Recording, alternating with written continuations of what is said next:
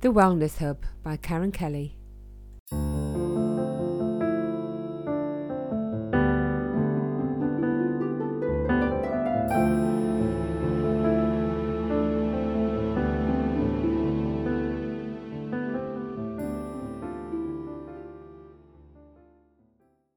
So I'm very excited to introduce my guest today because it's a topic I think we all want to learn more about. So I'd like to introduce Dr. Yass. He's a physical therapist and author of The Pain Cure, the Yass Method of diagnosing and resolving chronic pain. So welcome, Dr. Yass. Or shall I call you Mitch? You could call me Mitch. I'm all good with that. So you're not from the UK. What part of the world are you in, Mitch? Tell us where you are. So right now I'm in Jacksonville, Florida. From my accent, most people should figure out I grew up in New York. Yeah. So how long have you been in Jacksonville then? Did you move when you were younger, or is it a recent move No. to New York? I moved to Florida in 2010. I moved to South Florida. And then in 2015, I moved to Jacksonville, which is the very northeastern tip of Florida. Yeah. So we're just talking about North and South and the differences, but you prefer North Florida, don't you? Yes, because first off, in terms of natural beauty, but also because you actually get 4 seasons here. So in the winter, it'll actually get down to the 30s. There's even a little frost on the ground. You don't really get that in South Florida. No, so you can escape the heat, can't you, in North? Absolutely. Yeah. Wonderful. So we're going to be talking about the Yass method and chronic pain. So first of all, let's talk about chronic pain. What is it and what different types are there of chronic pain? Okay. So if we're going to talk about chronic pain, you have to understand that chronic pain derives from acute pain. Right. So you have to first say, what's acute pain? Okay. What's acute pain?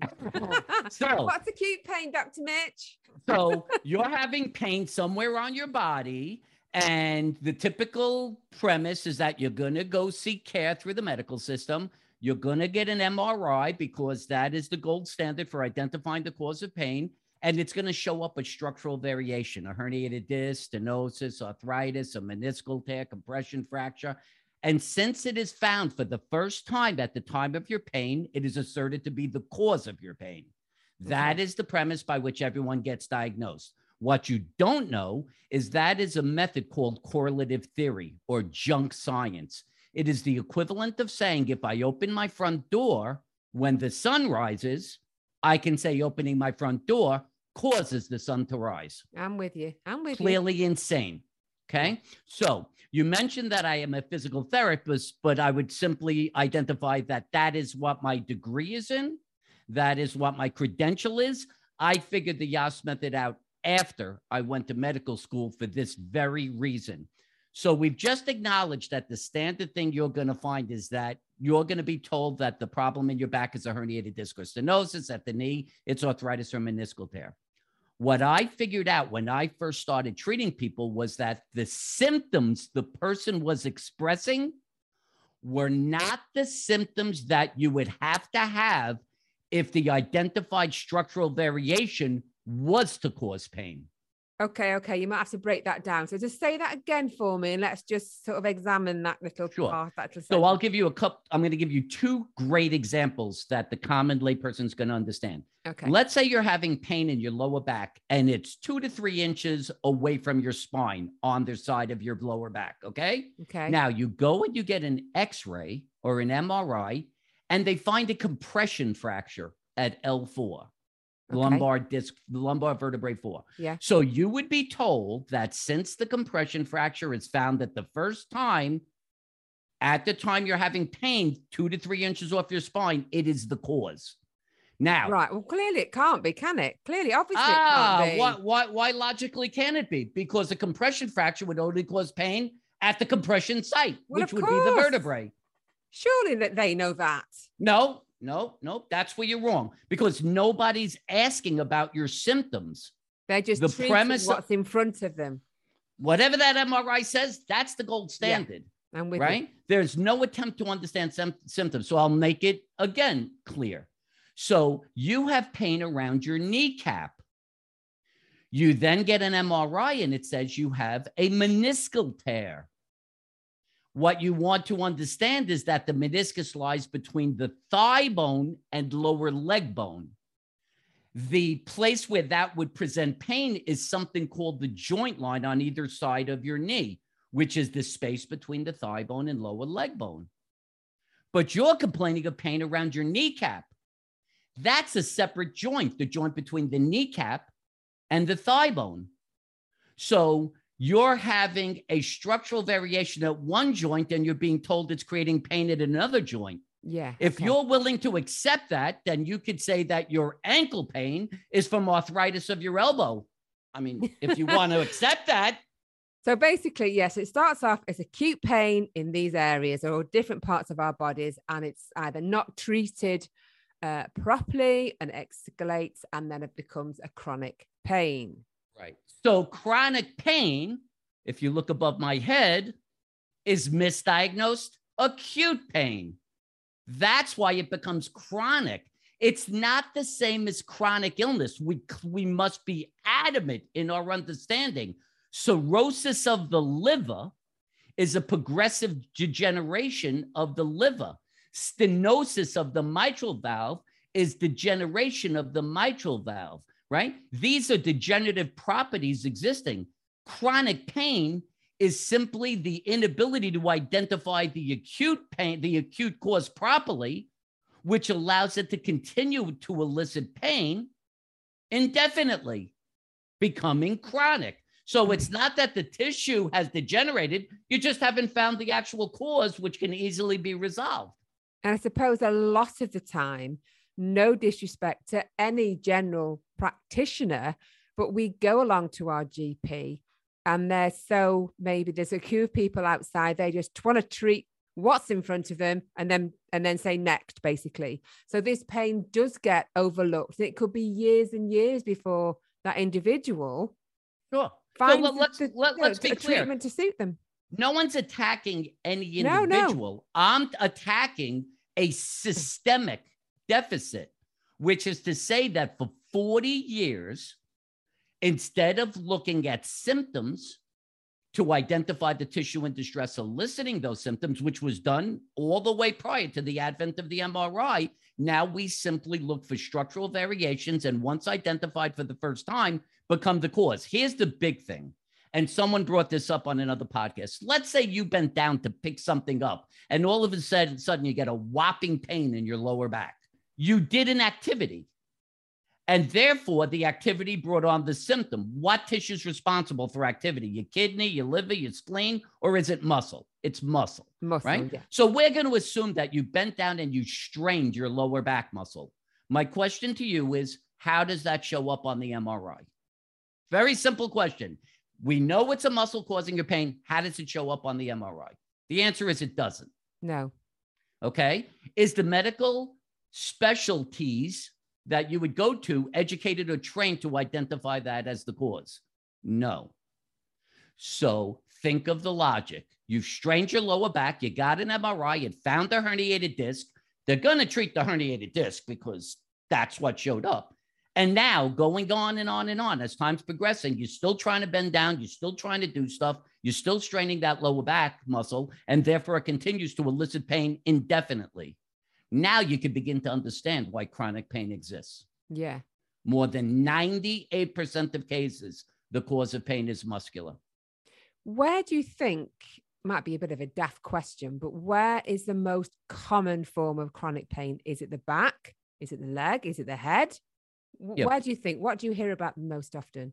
Well, I've been treating for almost 3 decades now, and I've treated thousands. So I think I have a good understanding. It's definitely the lower back, then followed by knee pain, hip pain, shoulder pain, neck falls in there, but certainly back, hip, and knee region pain are the most. So you say, why?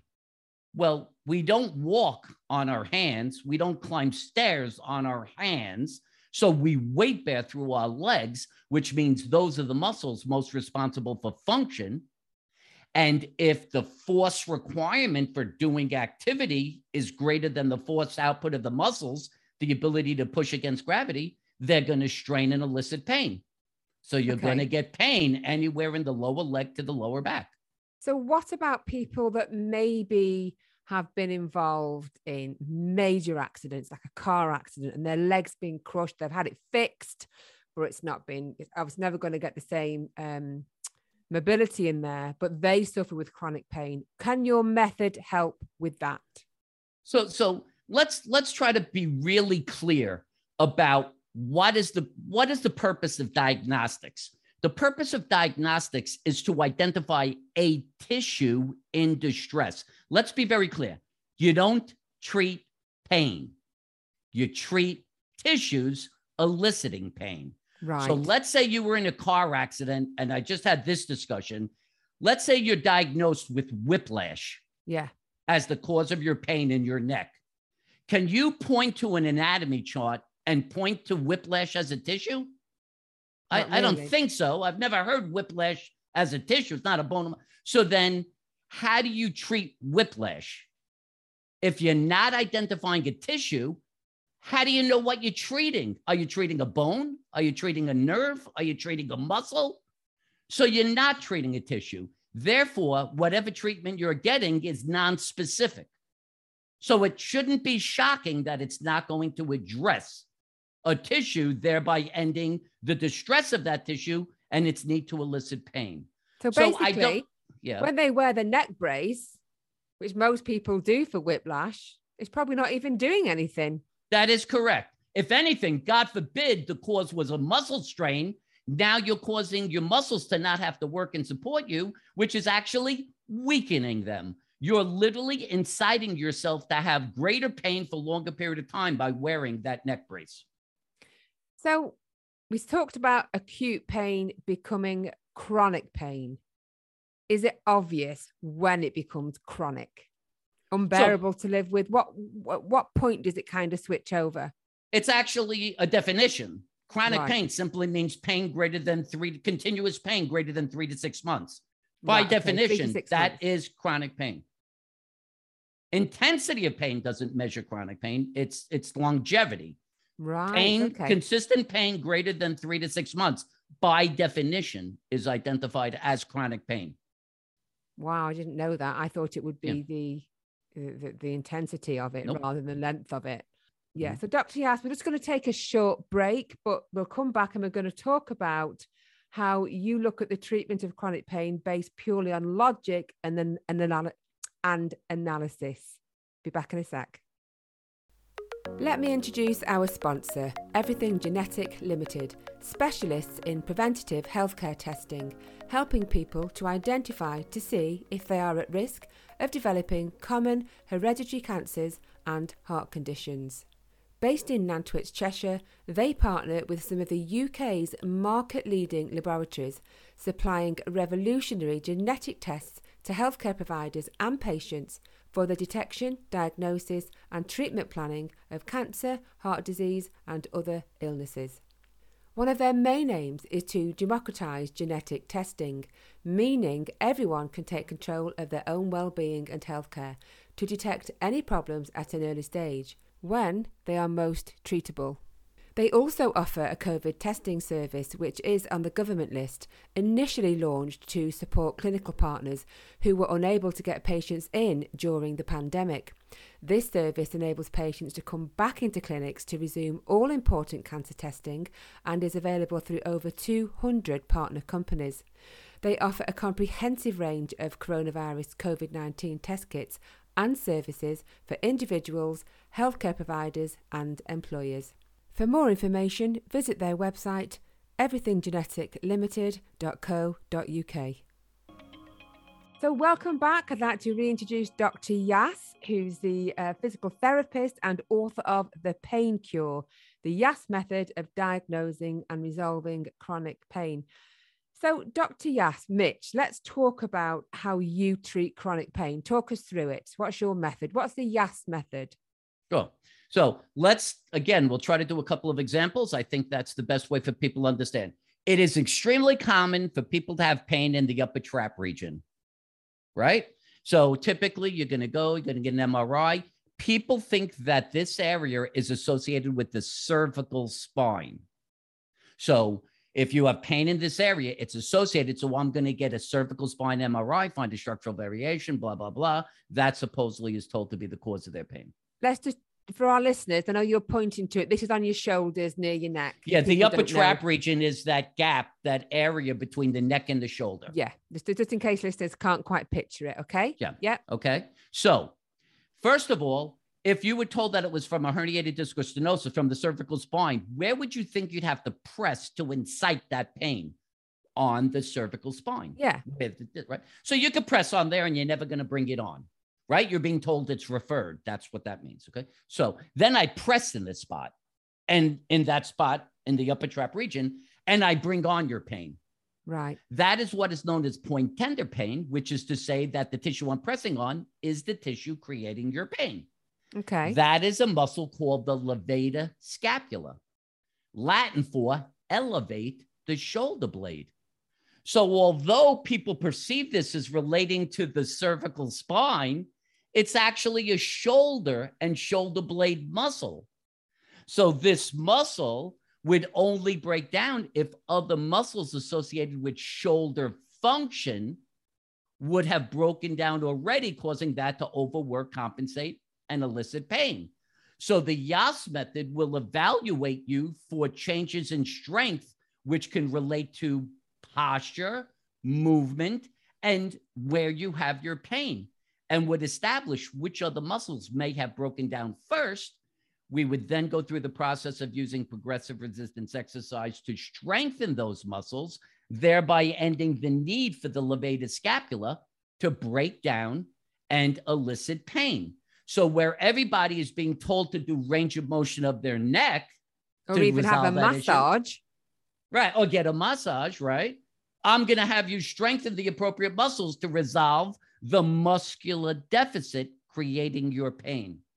Yeah, because you do the simple test to determine, don't you, whether it's pain muscular or structural. So talk me through these tests that you do again.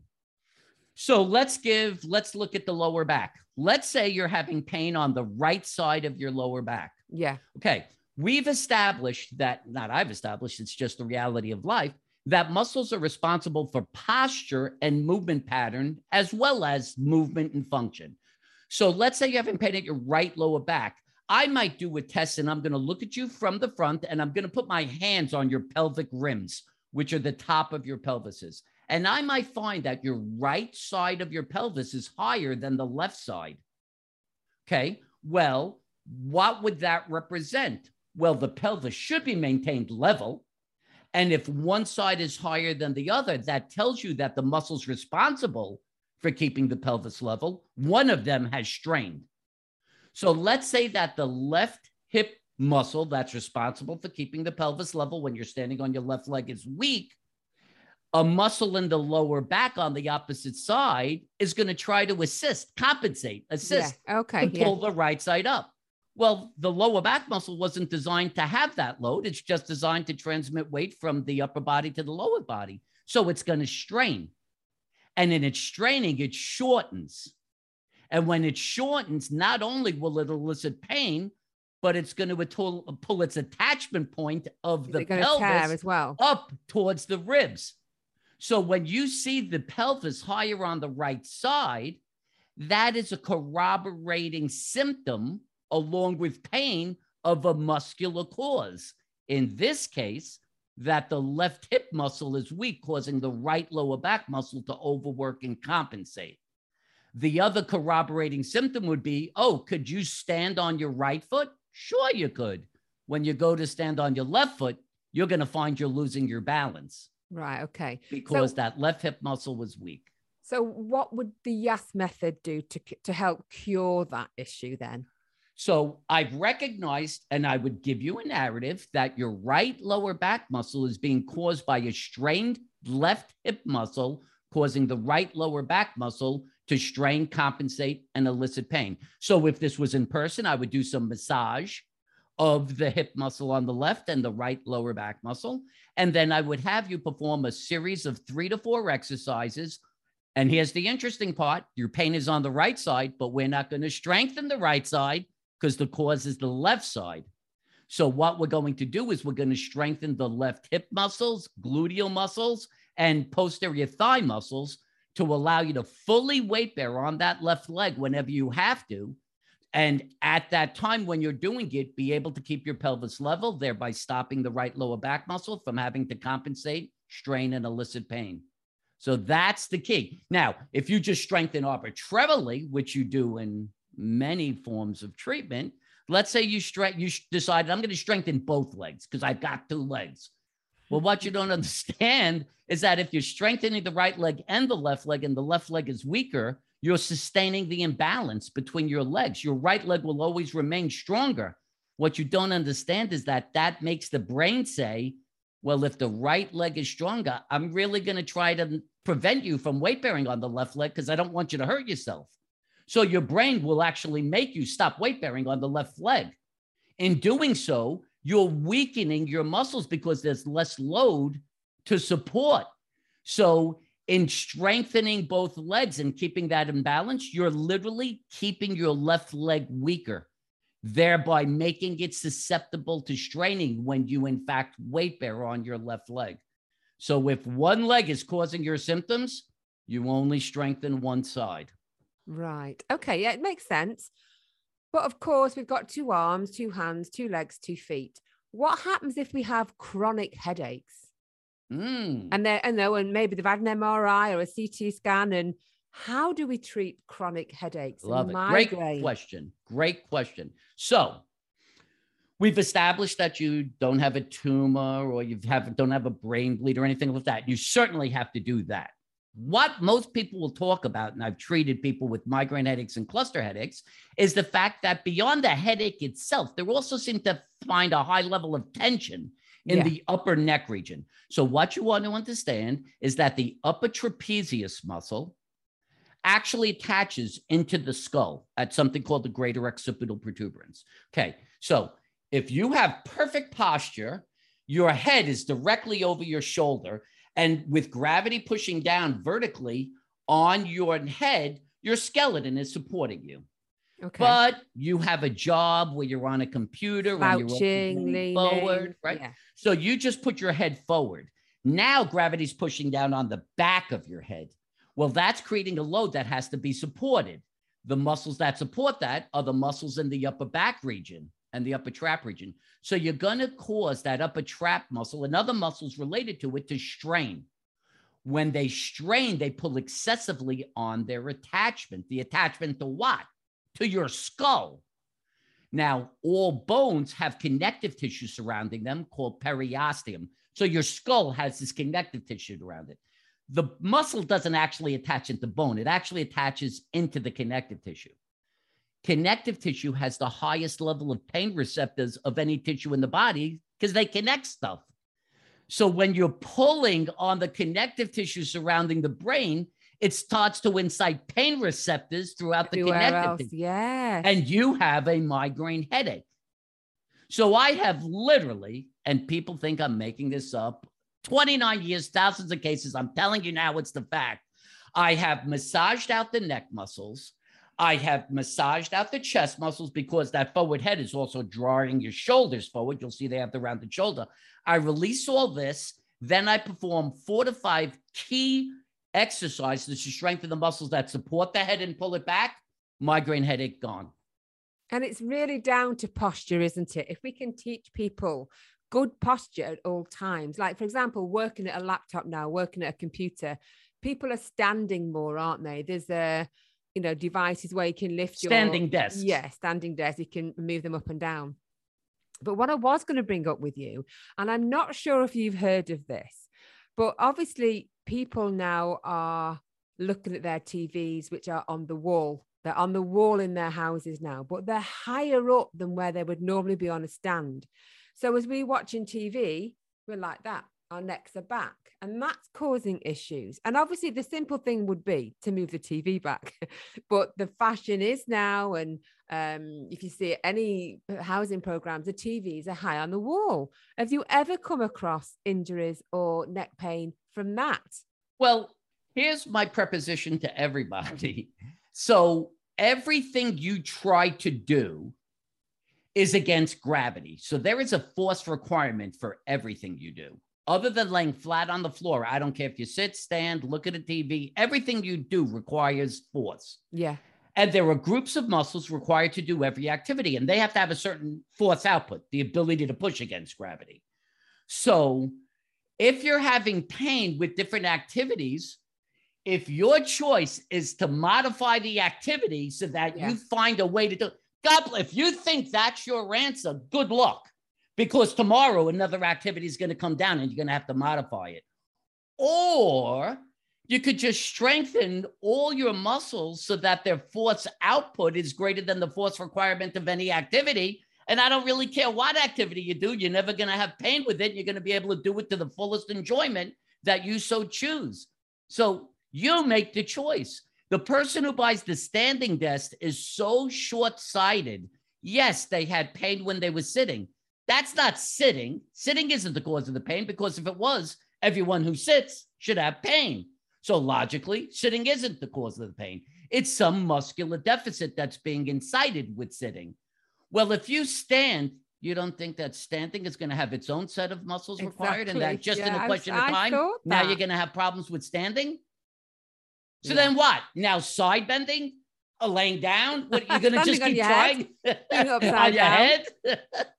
Okay, I have a question for you then. So if the answer, or if the prevention is to build our muscles, make them stronger, what tips can you give? What's the best exercises? How often do we need to be doing it so that when we do, for example, when we do watch our TVs and they're too high up, or we sit at our desk and we're slouching our necks for a short time, what do you recommend? Give us some tips. Sure. So here's the great news about the Yass method. The Yass method is based on the laws of physics relating to weightlifting. This is all scientifically based, physiology, lots of things. So here's the good news. You only have to work out 3 times a week. The idea of working 5, 6, or 7 days is pure crap. If in fact you're causing a muscle to adapt to greater and greater resistances, which is at the basis of getting stronger, muscles heal after it. And it takes about 24 to 48 hours to heal. So if you try to strengthen during that healing phase, you're going to cause the muscle to strain. So you never work out more than 3 days a week. Okay.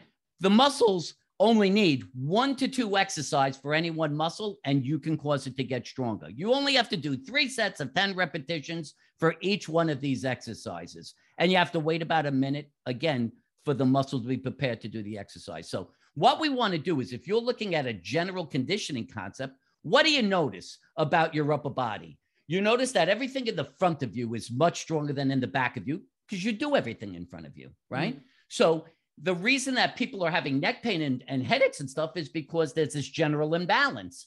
Well, you don't want to strengthen your front muscles while you're doing all this activity. You actually want to strengthen the upper back muscles. So the muscles between the shoulder blades, the lower trapezius muscle, and the posterior deltoid muscles are the muscles that run across the entire upper back. Those 3 exercises, if done correctly 3 times a week, will literally incite the shoulders to be stuck back, the head to be picked up, and you will have gravity running directly through your spine. You cannot incite pain with any activity that way in the upper body. So what sort of exercises can we do for those? I'm sorry. The primary weightlifting exercises are for the mid-trap rhomboids. It's an exercise where you're doing a lat pull down, keeping your shoulders at your elbows at shoulder height. The lower trap exercise is an exercise where you're bringing your arm towards your ear and never allowing the hand to go below eye level. And post delts is one, instead of standing straight up, you're leaning forward a little bit and you're just moving your arms out to the side about 60 degrees. Those are the 3 exercises. These exercises are causing one joint to move in one direction, which is what muscles do. So they're isolating those specific muscles. Okay, what about lower back? What can we do to improve lower back pain when we're sitting? Because we can't help it. I'm slouching now, but as I started talking to you, I sat up straight. So what can you recommend for our back?